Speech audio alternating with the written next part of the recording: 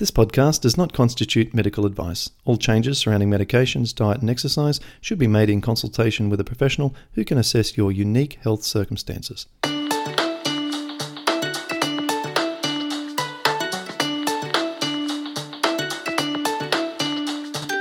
Welcome to the Pattison Program, where you'll learn how to improve your health from the inside out. And now, your host, Clint Pattison.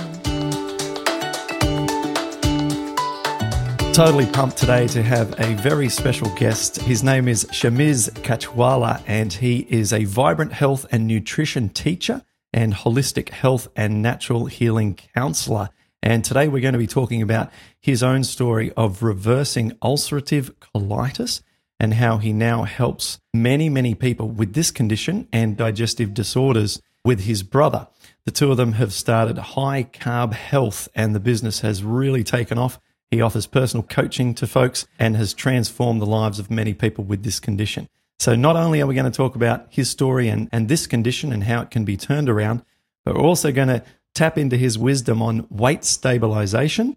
We're going to talk about digestive tips in general.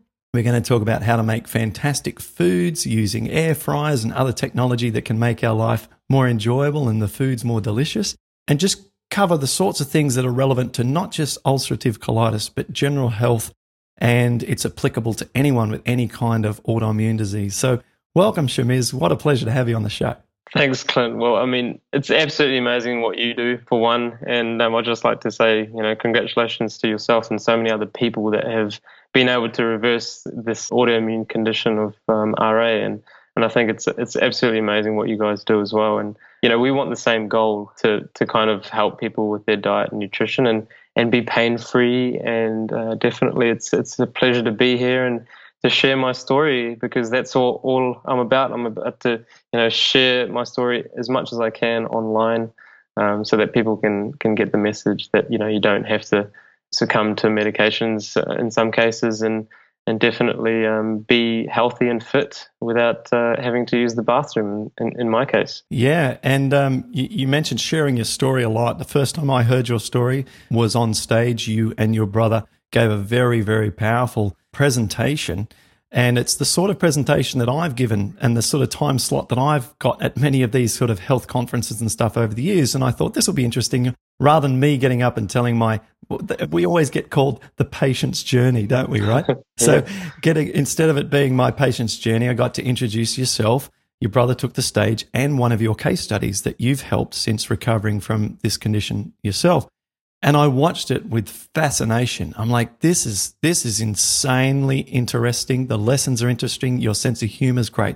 So I thought, why not get you on the show to talk about not just your story, but all those other powerful insights that you have, because after you got off stage and you and I got chatting, you helped me learn some things that I didn't know, and sometimes months go by before I learn something new, but you just told me some new stuff right off the bat, and I'm like, this guy's sensational. So let's kick off. First of all, let's hear your story. Let's go through that. It's fascinating to people who are listening in the car or watching this. It's a fascinating story, and I want you to make sure you also tie in a little background for us about what is ulcerative colitis, so that we don't skip over the fundamentals as well.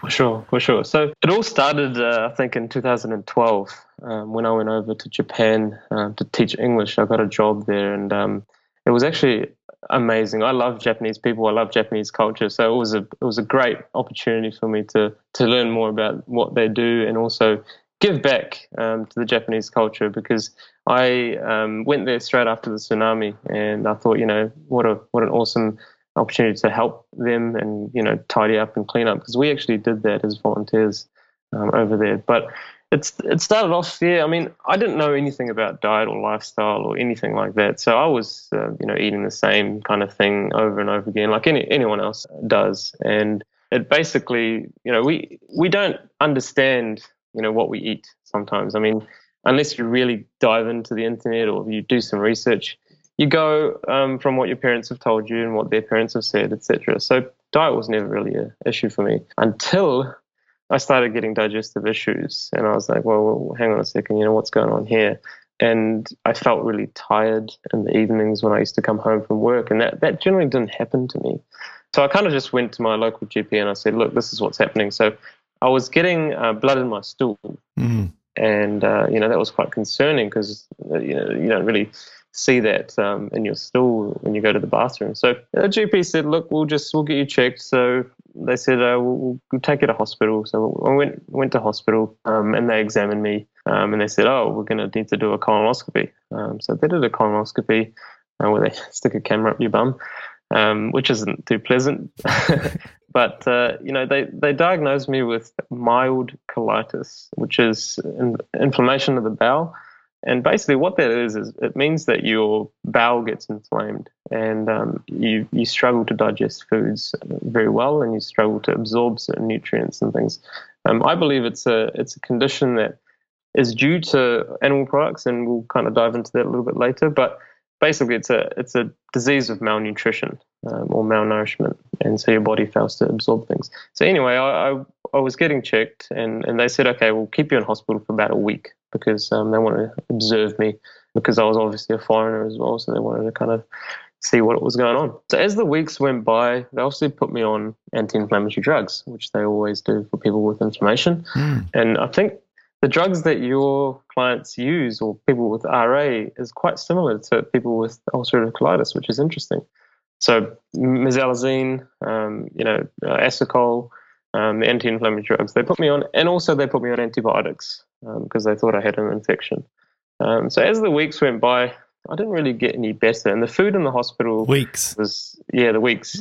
So not the week that you were originally. Yeah, that's right. Yeah, so in that 1 week, I got worse, and so they said, okay, well, may as well just stay in hospital, because they were like, you're not well, and I said, okay, well, I'm getting worse. What can you do? So obviously the dosage of the medication went up. It went to steroids, prednisone, which you guys would probably know as well, and things just didn't get better. And the food that they were giving me in hospital was, I think, raw eggs, some fish, miso soup, and congee, which is the rice porridge, and it's the Japanese kind of rice porridge that they do. So the food wasn't great, and I actually got worse after eating that food. So my bowel movements initially were about 3 to 4 times a day, which I thought that was excessive at the time with blood. And after eating this food and after getting the drugs, it went up to 7 to 8 times a day, and it wasn't getting any better. I started to get really weak, so I found it really hard to walk to the bathroom. And all this time I was Skyping my parents, and I was saying, "Oh no, I'm fine. The doctor's got me. I'm sure I'll be out of here in the next week." Just looking at the time, the calendar, and stuff. So little did I know that I'd be spending the next 4 weeks in hospital. Wow. Because I just kept getting worse and worse. And they were back in New Zealand, right? Yeah, my parents were back in New Zealand for sure. So I actually had to call them and say, look, actually, guys, you guys might need to come, because I'm finding it very hard to kind of do my own thing. Yeah, so they came on the next flight over. This was, I think, around the 4th week. At that time, I got a private room because I needed a bathroom right next to me. I couldn't, walk to the bathroom. It was about 20 meters away in the original room that I was in. So yeah, everything started to get worse. And so again, the dosage just went higher and higher. So I ended up with, I think, 80 mg of prednisone. Daily? Daily, yeah. Oh my goodness. That was quite high, and it still wasn't doing anything. The meds hadn't worked, and I was just kept going and going. And there was a point where, I was going to the bathroom about 40 times a day, and that was pretty horrific. I couldn't walk. I couldn't basically talk. My mum had to clean me up. I was in nappies, just lying in bed. So there were a lot of things going on. It was very traumatic. And there was one point where the doctors then kind of said, look, the medication's not working. We're going to have to cut your bowel out, and part of my bowel. So that was their last resort, basically. And, my mum's like, hang on a second. He, from week 1, he's been in your care, and how's he gotten so much worse? He should be getting better. So, why is it all of a sudden that you want to take his colon out, So luckily, my mum said no to the surgery, and they had some other medications that they were going to use. I think they were trialing it at that time. It was tacrolimus, which is an immunosuppressant. So they gave me that, and funny enough, the immunosuppressant, suppressed my immune system, and from 40 times a day, I went 10 to 20 times a day in between that.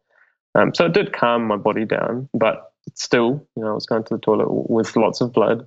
God. And so they wanted to refeed me because there was a point where they stopped feeding me. And I think that was, I lost a lot of weight, 30 kilos, because I wasn't eating anything. I had a catheter in my neck. So I was getting about 12 to 1,600 calories from there. So, all this time, my mum was doing research. Is there a cure? Is there an alternative way to heal? And she found a book called Self-Healing Colitis and Crohn's. And this book is a really good book. If you know anyone out there, please send them directly to this book. You can buy it from Amazon or whatever. But she found that book, and that was our hope. That was the biggest hope we've had in that 5 weeks that we were in hospital, because there was nothing that was working. And so we read that book, and we basically, applied some of the principles in that book, which was to, start eating plant foods or whole foods or, bananas and steamed vegetables. So we started to do that, and I found that my body responded really well. And slowly, my bowel movement started to reduce, and my frequency got less, and the blood stopped as well. And so we were shocked, and we were amazed, and we were like, "It's working," Yeah. And I did 4 colonoscopies in hospital to check, because they were always checking my colon to see the inflammation levels. And at the 5th week, it was ulcerated. Nearly the whole thing was ulcerated, lots of inflammation. So once I started to eat this way, obviously the inflammation started coming down. The ulcers started to go away. And the reason we knew that is because they did a colonoscopy at the end of that 6th week, or the 5th week, starting by the 6th week. And they found that the ulcers had actually gone, and the inflammation markers were very, very low. And they were testing my CRP. And of course, you guys would know that as well. And so my CRP was really high, in the middle of that, I think, 4th or 5th week, as I was going 40 times a day. So it was really high. And so the only way that I could get discharged from hospital if that number went to normal. And luckily enough, the CRP levels went down. Obviously, there was no inflammation.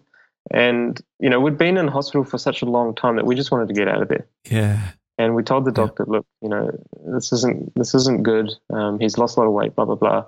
And so he discharged us from hospital because of that, because my CRP levels were low and my other blood test results were okay. And, the ulcerations had gone. And yeah, it was an amazing journey ever since then. So I got discharged. I flew back to New Zealand. And I think that's when my healing journey began, because there were some ups and downs. Obviously, as you do, you make mistakes. You eat foods that you shouldn't. And, it was a topsy-turvy couple of 6 months after I got back to New Zealand. It was a great healing journey. I think I learned a lot about myself. But yeah, it did take a long time, because, you do have to work on your body. And, physically and mentally. It can be very hard sometimes. You'd probably know that as well.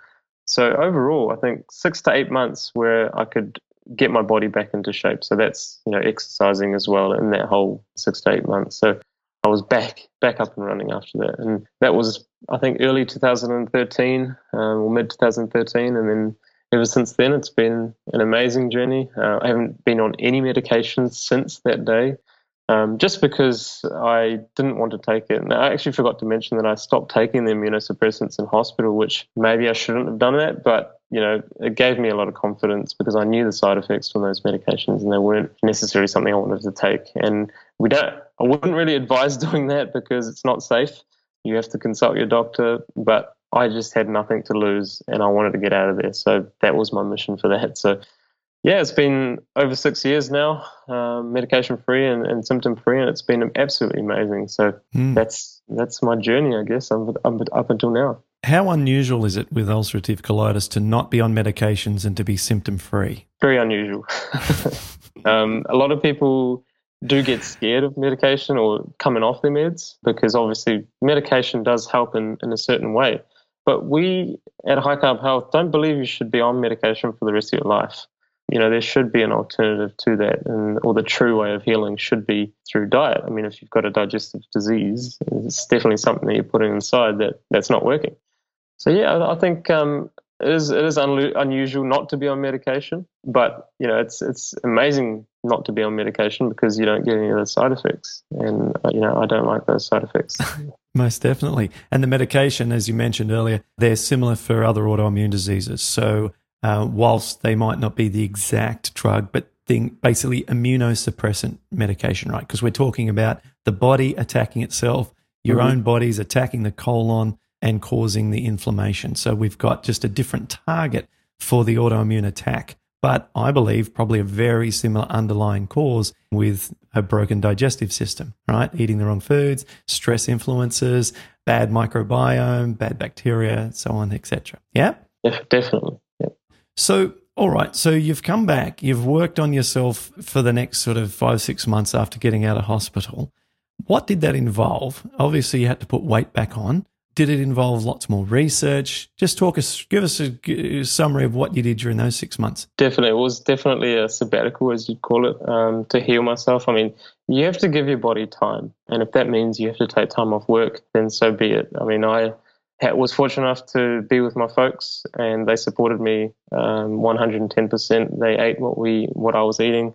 So the journey, there was a lot involved. With weight gain, it's a tricky one because obviously when your body is so malnourished, it is hard to rebound straight away because when you're eating a whole food plant-based diet with low fat, you're not going to suddenly just gain the weight back, and it does take time. And what we generally say to people is that get your body to a state where it can function the best. And when that happens, you can start to exercise, you can start to, move your body. And that can actually help with weight gain, because when you start to develop your muscles, you will see that your body changes and you can actually put the weight back on with muscle gain as well.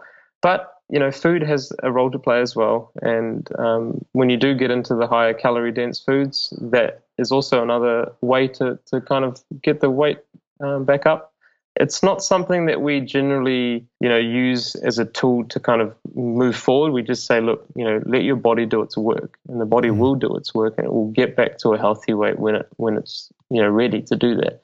Some people take 2 months, some people take 4 months. It just depends on how severely damaged your body was before. So in terms of the foods, I think we like to use smoothies a lot because, again, for the gut, blended foods, we believe are easy to digest because it's almost like it's been pre-chewed. That doesn't mean you smash the smoothie down and you drink it. You have to still chew it and let your saliva mix with it. So, adding dates and things to your smoothies can give you more calories, which should technically give you the weight gain a little bit.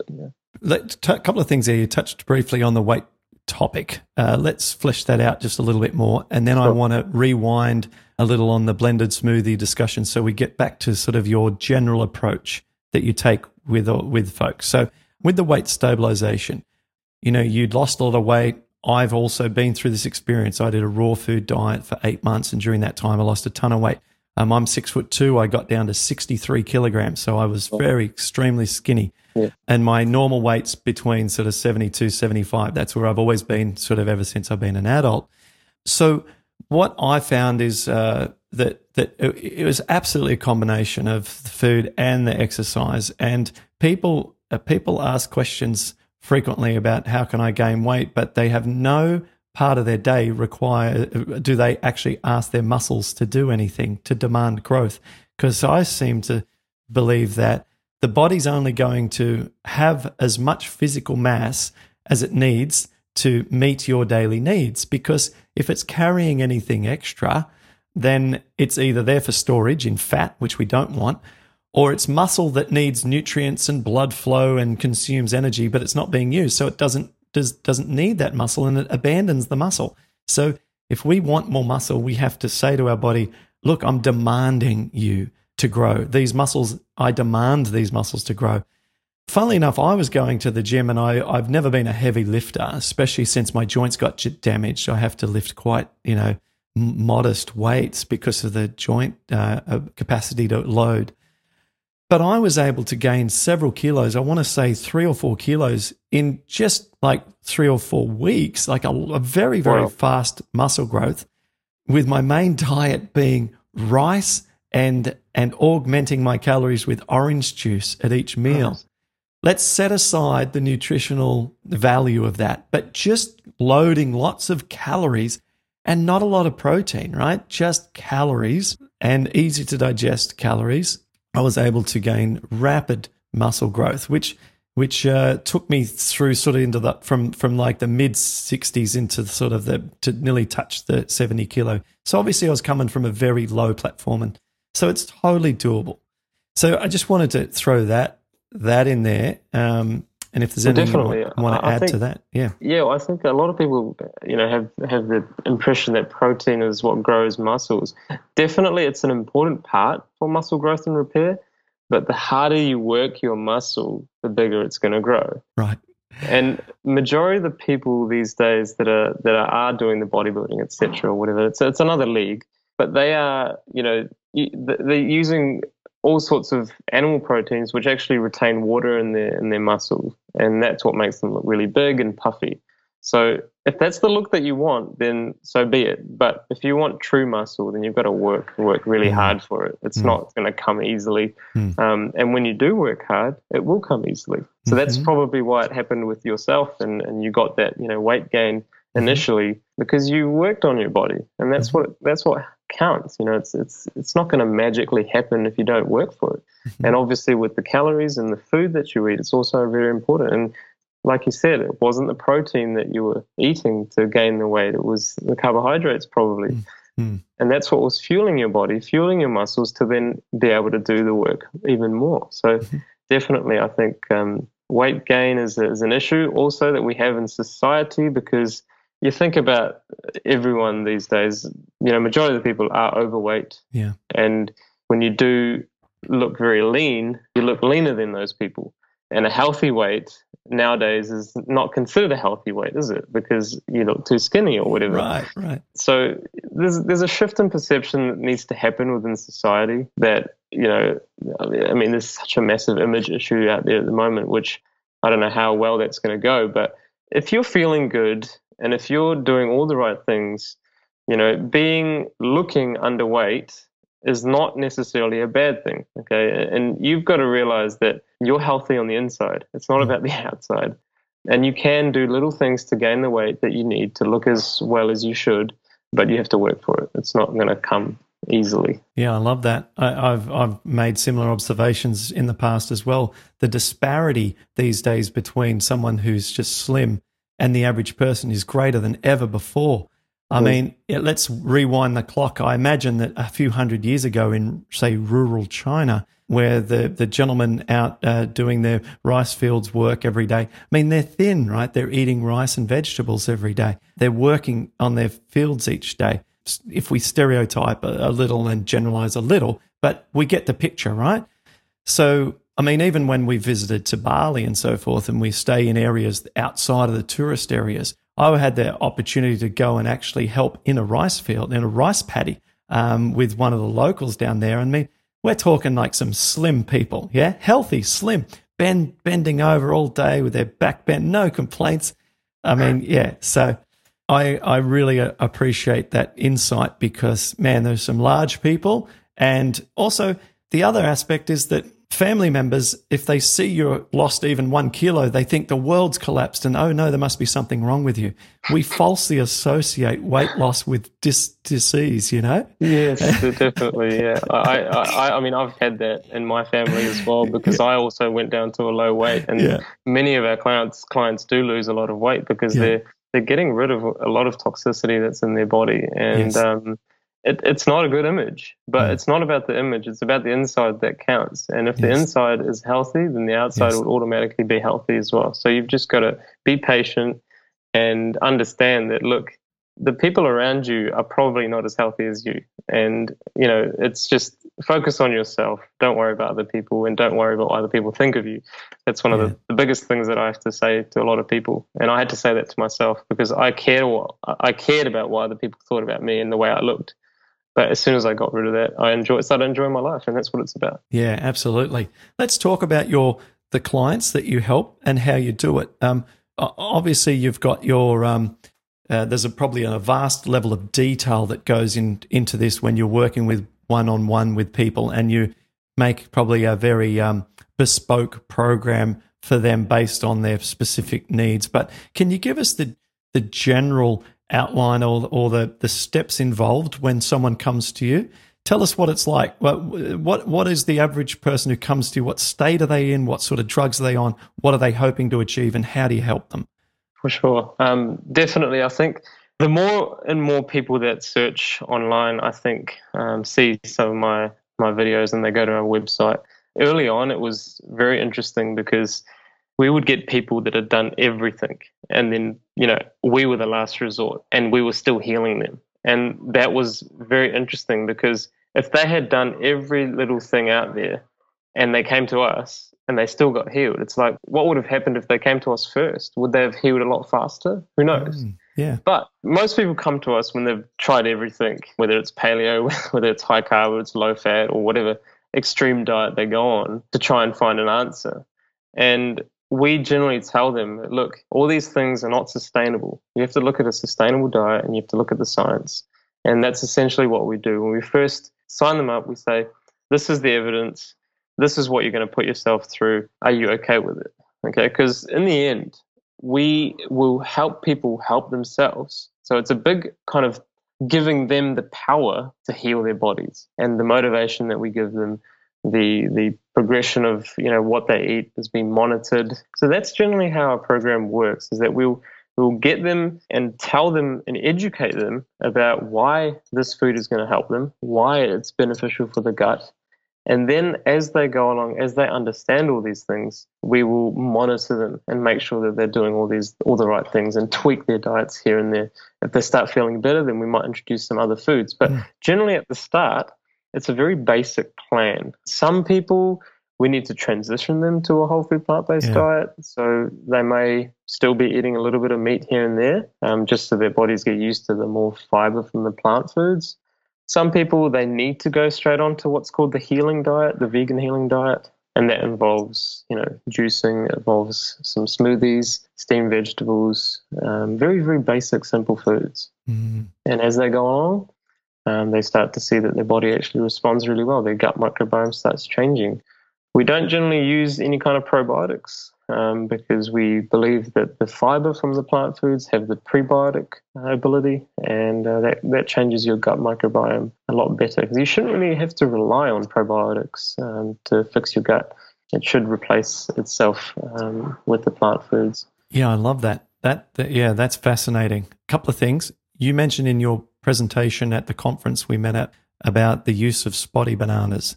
Do you use that with clients? And if not, can you just explain why I've brought this up and how it was helpful for you? Yeah, sure. So we believe that ripe fruit are beneficial for the gut because they're very soft, and the soft fiber really soothes the intestinal walls when they can be very inflamed and tender and sensitive.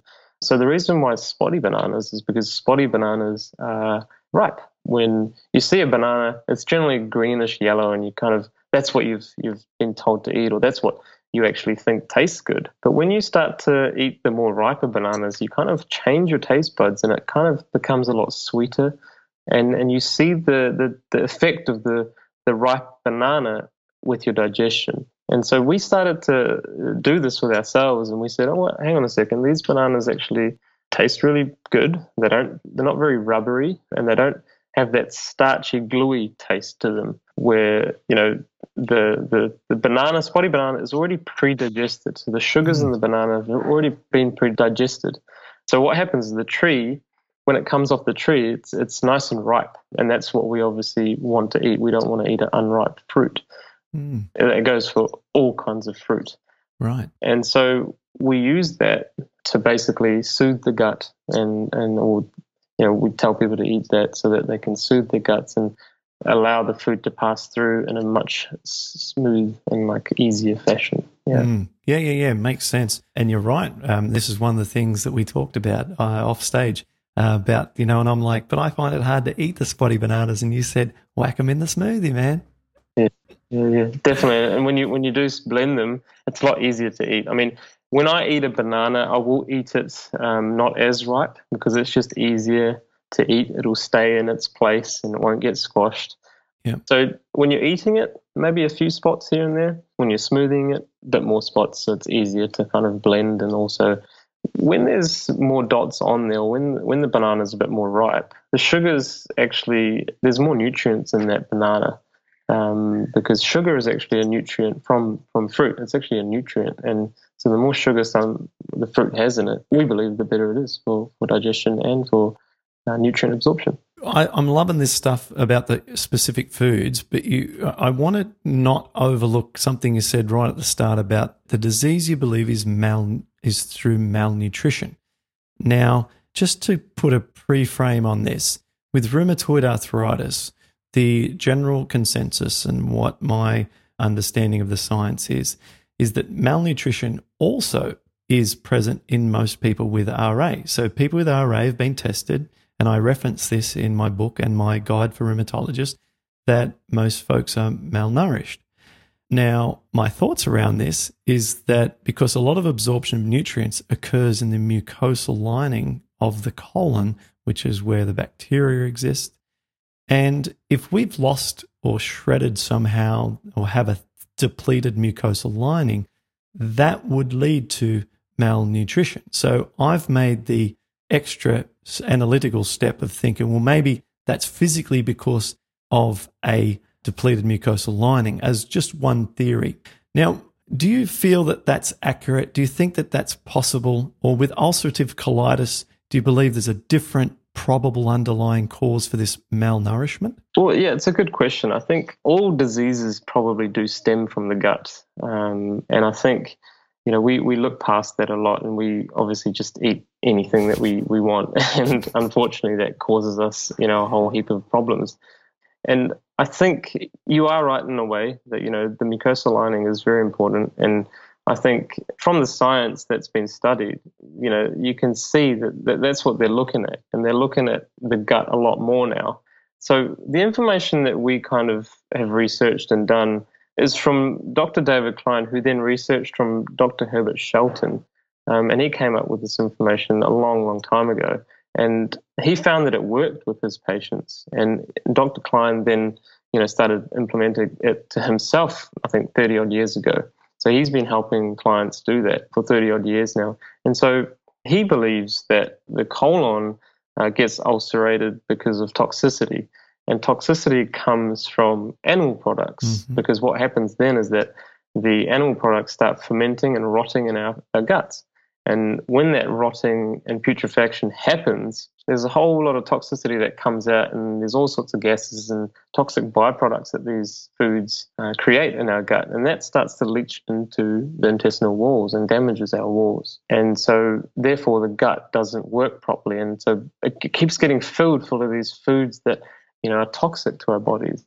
And that toxicity then starts entering our bloodstream. And that's when it can go really, really wrong. And once that those bad bacteria and the proteins on the lining of the bad bacteria start to trigger an immune response, right? And the body starts to get that cross reactivity with the bowel.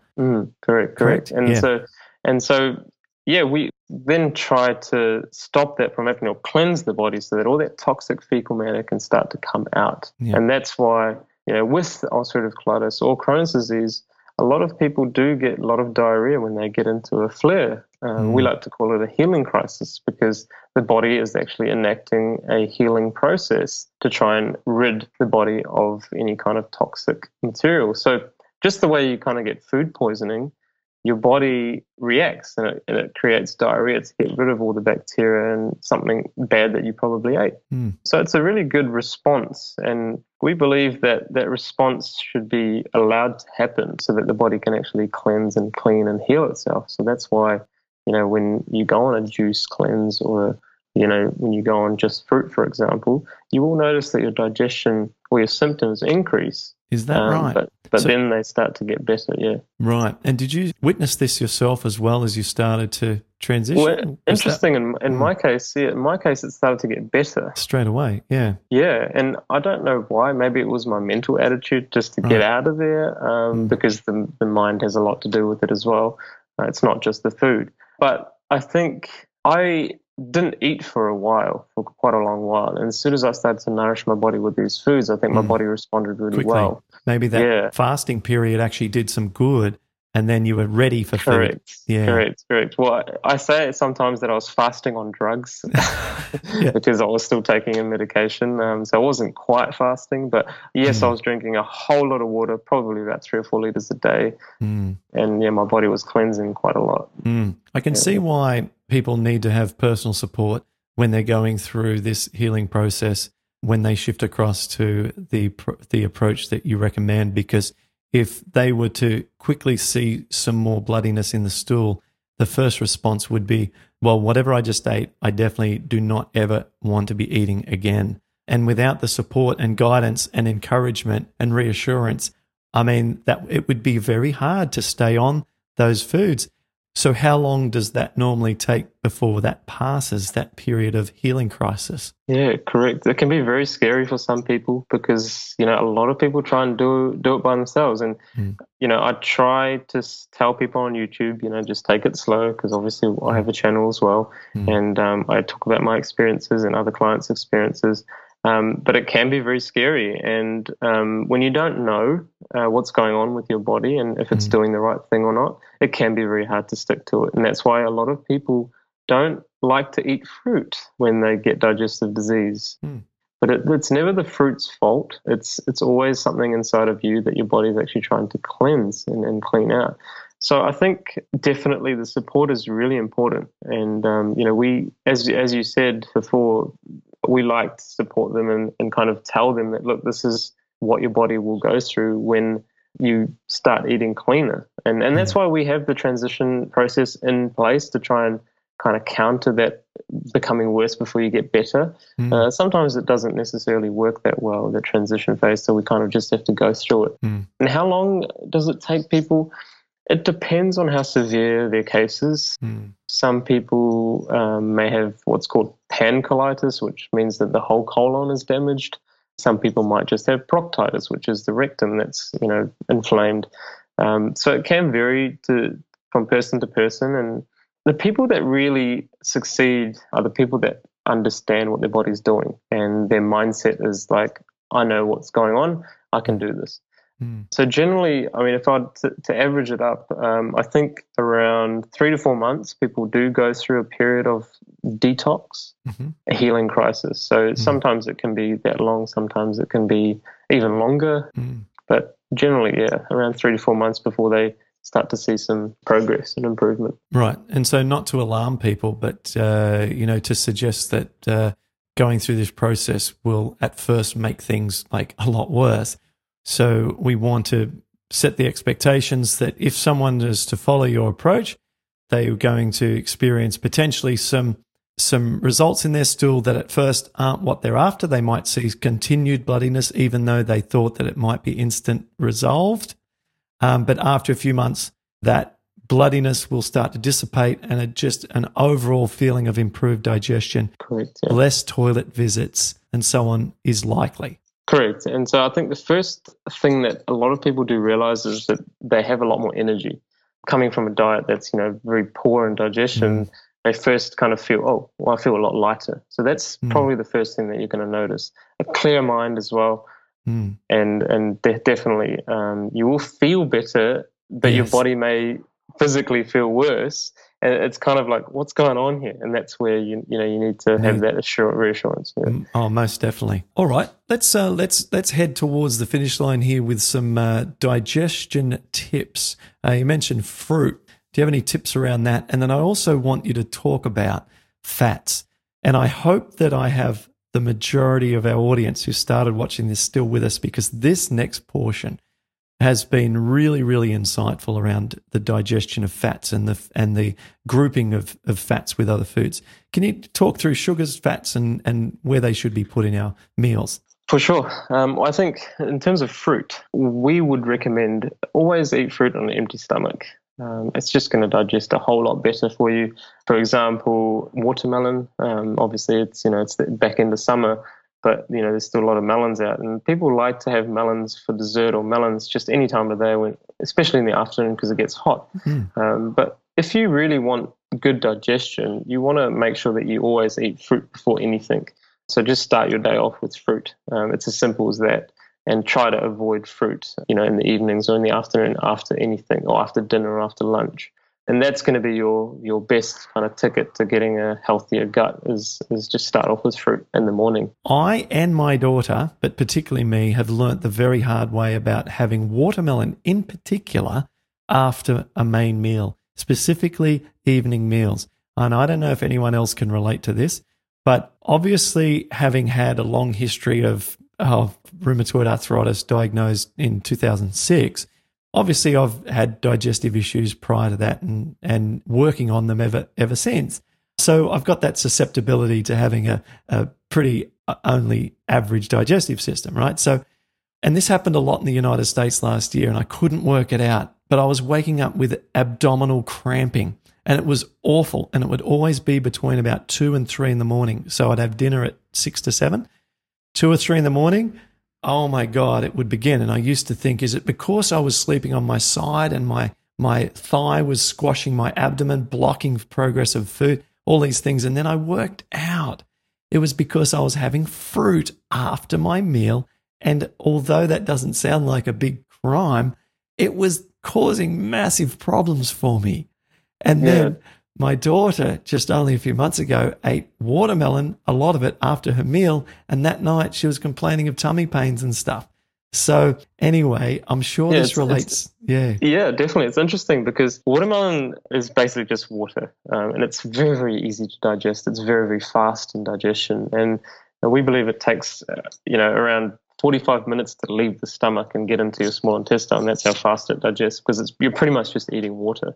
Right. So when you eat something like that after a heavy meal, or any kind of meal, you need to understand that the fiber from the fruit and the sugars from the fruit will get held up by the cooked food that you eat, or any kind of meal that you eat. That's bread, pasta, anything, rice.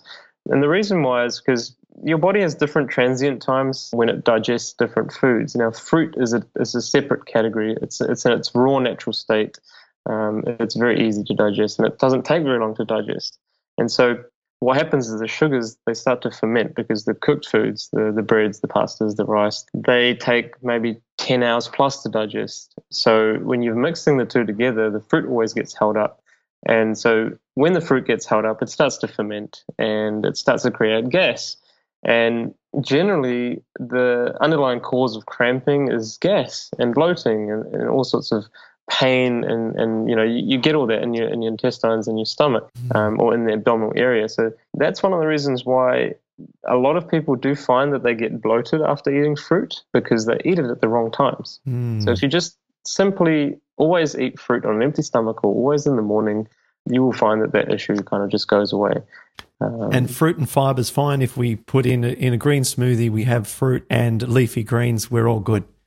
Yeah, correct. So leafy greens are, an exception. Things like cucumber, celery, lettuce, kale, silver beet. All these foods, they actually aid fruit digestion. Oh. So you're actually going to make it better for you if you do eat it with fruit. That's a little bit more of an in-depth topic that we can go on about. But there are some kind of what's called food combining principles that actually work. I mean, there's not really much science behind it, but there's a lot of anecdotal evidence around how people feel when they digest different fruits. Okay, fabulous. Now let's talk about fat. And this was a game changer for me. I love this one. Yeah, correct. So fat and sugar don't really mix very well. As I said before, one is going to hold up the other. And fat takes quite a while to break down in our system. And it doesn't like being mixed with sugar.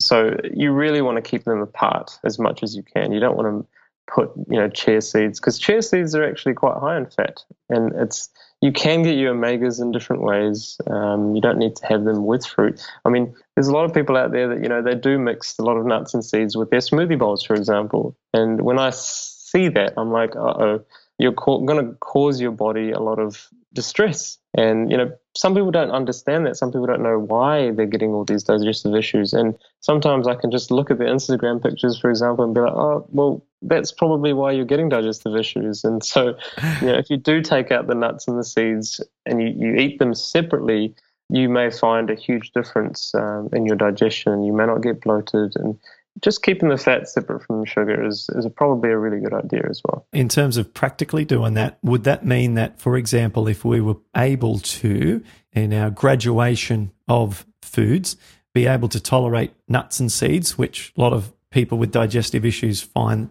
are a little bit down the track, but when they're able to do that, you would recommend that we separate those so that at breakfast, if we're having, a smoothie or fruit, or if we're further advanced, maybe some oatmeal or something, then later on, maybe mid-morning, have some seeds as a snack, like a trail mix kind of vibe.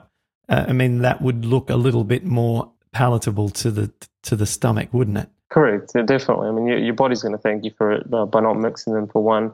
I would actually recommend maybe some nuts and seeds in the evening, because for us, when we look at the digestive system, we think that the fats are the hardest to break down and they take longest to digest. So when you're eating them towards the evening, you don't really have to do anything in the evening. You just relax and then you obviously go to sleep. Whereas if you try and eat some nuts in the daytime, you may feel a little bit more sluggish.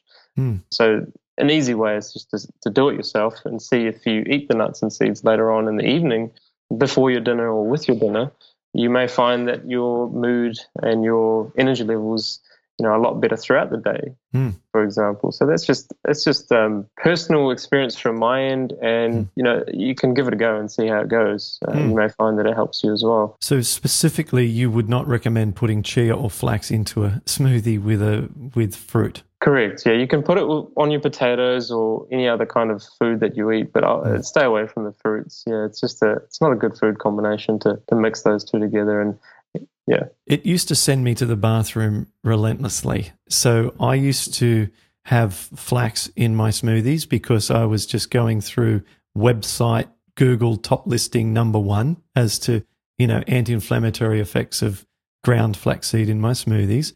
And I must add that there are some advocates of this, very strong advocates of this amongst some of our plant-based colleagues who have large followings.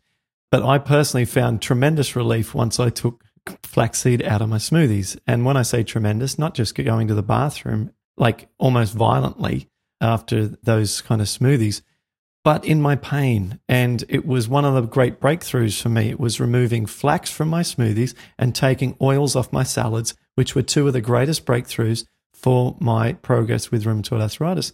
And so I think, speaking now for my clients, personally, I think there's two things going on. One is the lesson I've learnt from you. It's the order in which the body tries to digest the fats and the sugars. And I think that when you've got an autoimmune disease, you inherently have weak digestion, and therefore we don't want to be making that mistake. But I did not know that.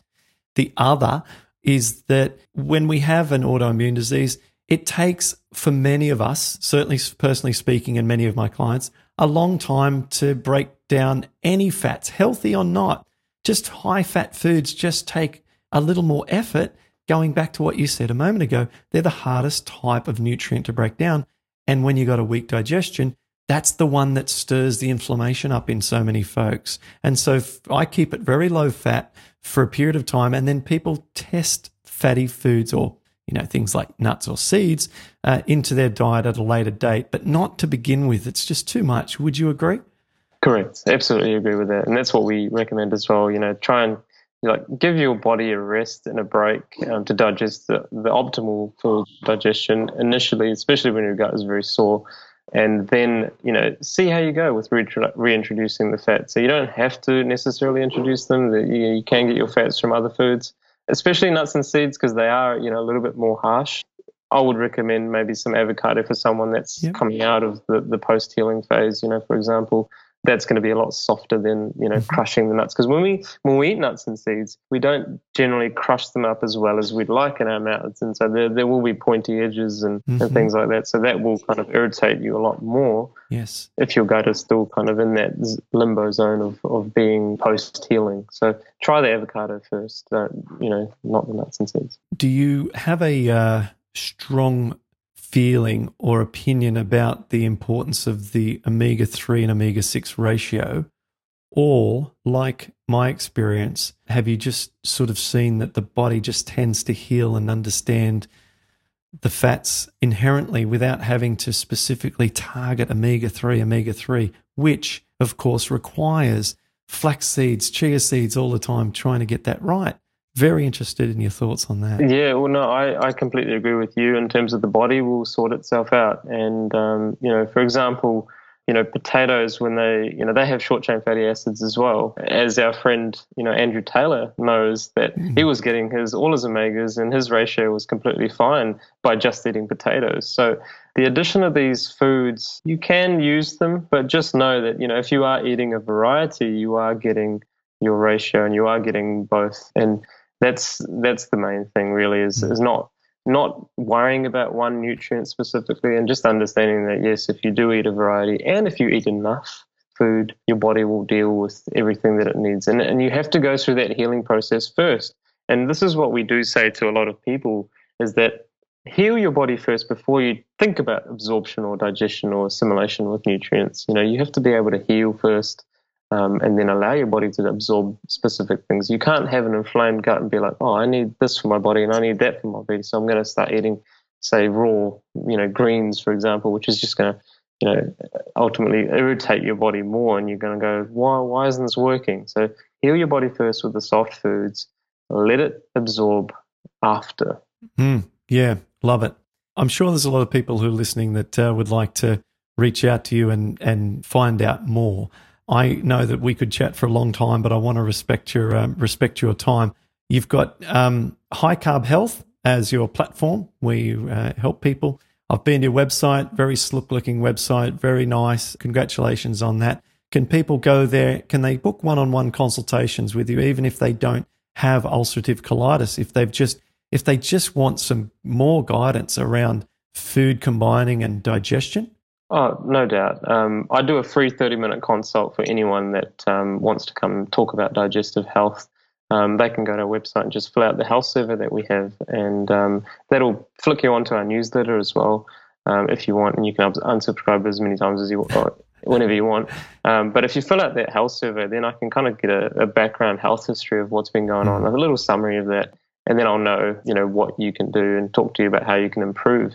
But you can go to our website and you'll see that health survey. You can also go onto our YouTube channel. We have a lot of information on there, a lot of interviews with other doctors and what they have to say about whole food plant-based, and a lot of my experiences and what I eat in a day. And there's a lot of videos like that out there. So yeah, Instagram as well is another one where you can follow me on. I use that a lot to kind of tell you what day-to-day living is like for me, what I eat, what I do, and how I do it. And there are some recipes as well on our YouTube channel and website, which you can check out, all whole food plant-based and low in fat, which, is always going to benefit. But yeah, just sharing my stuff on social media, and if you'd like to follow me, feel free. It's just High Carb Health. Yeah, I love your Instagram. That's where I've spent a bit of time scrolling through your recipes. One thing that's caught my attention that you do that has, actually caused conversations between my wife and I is your use of the delicious looking air fried potatoes. And I mean, I love potatoes, and the way that you have those prepared and put those on Instagram. And I've watched one of your YouTube videos on how you actually use the air fryer to make those. Please everyone go check out High Carb Health potatoes. They are off the charts. No oil, of course, no oil. And there are these wonderful Indian-style plates with the big metal plates with all the food laid out. I mean, it looks just like spectacular. So I've been talking to Melissa about getting this air fryer, and she's like, fine, you can go and get the air fryer. Yeah, definitely. Well, one of the air fryers, one of the ones that I would recommend would be the Philips. Not sponsored here, but it's just a really good air fryer, and it's a big one too, so you can fit quite a lot of stuff if you have a family. Yeah, I think it's like a little mini oven with a fan in it, so it really just recirculates the heat really well.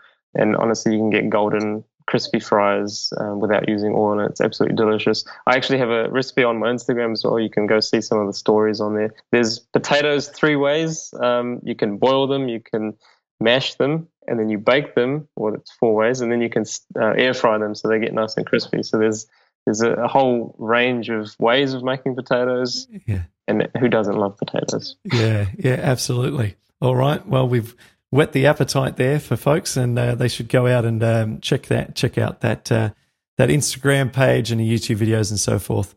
Look, I really want to thank you for your time. We've just hit the 60-minute mark, so you've been very generous with sharing with us, and I can't wait to see you at another conference or something and help you in any way I can. So thanks for coming on. Thanks for doing what you're doing fantastic work. Likewise, Clint. Thank you so much for having me, and keep doing what you're doing as well. It's amazing. You've been listening to the Pattison Program. For more information, visit pattisonprogram.com.